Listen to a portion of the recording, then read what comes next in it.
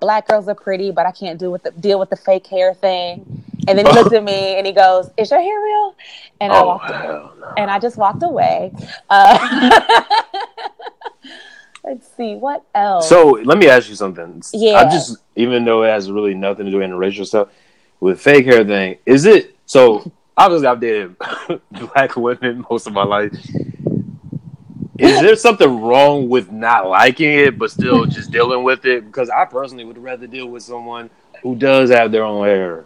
So that's just me. And it's not, it has nothing to do with black women. Right. So here's the thing.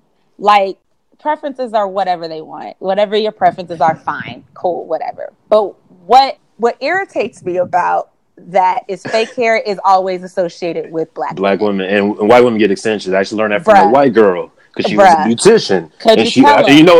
Tweet it, yell it to them.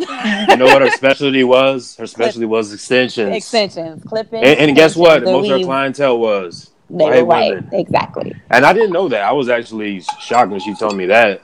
Yes. So I think that's the frustrating thing. Yeah. You know why I don't particularly like it, and it won't stop me from like not. As I say, careful, and I want to make sure you're not. Okay, go ahead. I would just say like if there was two women that were exactly the same person, but one had real hair, I'm going with the real hair because like even my daughters, they be putting weave in their hair sometimes, and I hate that because they mess up their hair, man. But one of the things for me, just as like dating someone, is when we're laying in bed and their hair is on, that stuff is itchy, yo. Whereas real hair has never made me itch. So I'm gonna be very blunt with you. When men say they don't like women who wear weaves, I didn't say that, or fake hair in general, or they would prefer real hair. Whatever. Stay with me. Stay with me on this. I'm gonna stay with you. When men say, I know you didn't say this, but when men say they prefer a woman without the fake hair, they really saying they prefer a woman who has good quality hair, no matter if it's theirs or not. Because I have worn weaves in my life, my lifetime, and whoever I was talking to at that particular moment, they did not know it was a weave until I told them. Yeah.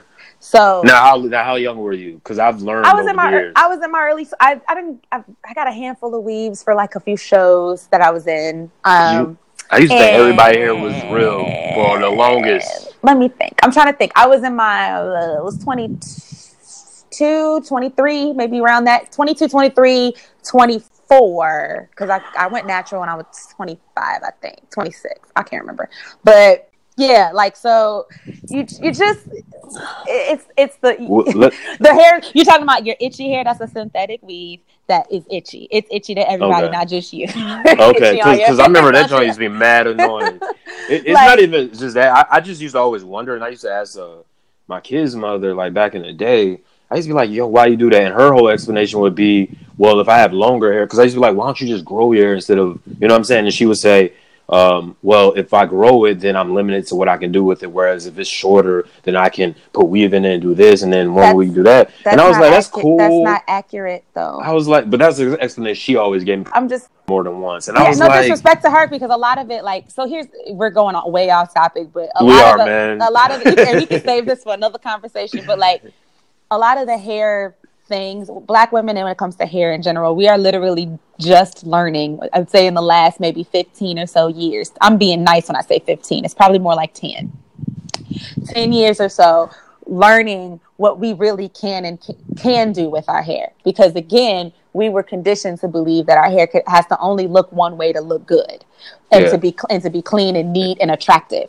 And so that's what straight, and long and straight, and all that, long and straight, which is crazy. And then if it was short, it had to be the Halle Berry, Toni Braxton cut, and there's no between. And that is true, because I remember growing up, my stepmom had that cut for a little while, but you never saw women. But it was still like relaxed. Amber Rose. But it was still relaxed. Yeah. You know what I mean? And it's still straight. It's still chemicals. It's still work and maintenance and all that good stuff. So like there's a lot of misinformation. Like, I believe your ex-wife really believes what she said. She just doesn't realize that that's not necessarily true, because when I had a weave, my hair was almost as long as the weave that I got. It was maybe an inch shorter, maybe two shorter.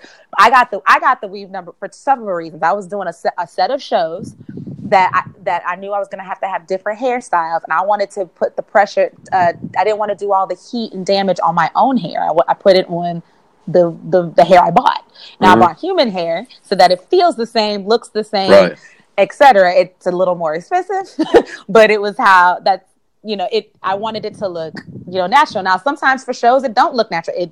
Beyonce has a 15, 14, 20 inches of hair in her shows, right? Like, that's, sometimes it's wigs, sometimes it's weaves. It's still great quality, trust me, because if you put it on your hair, in your hands, you would think it was real. So, like, the misinformation gets spread and sprinkled all over the place. Oh, yeah. But that's my whole thing. Is like when I've had guys say I don't date Black women because I can't deal with the fake hair, and it's like, well, one, I don't even know what that means really, though. Like, what are you dealing with?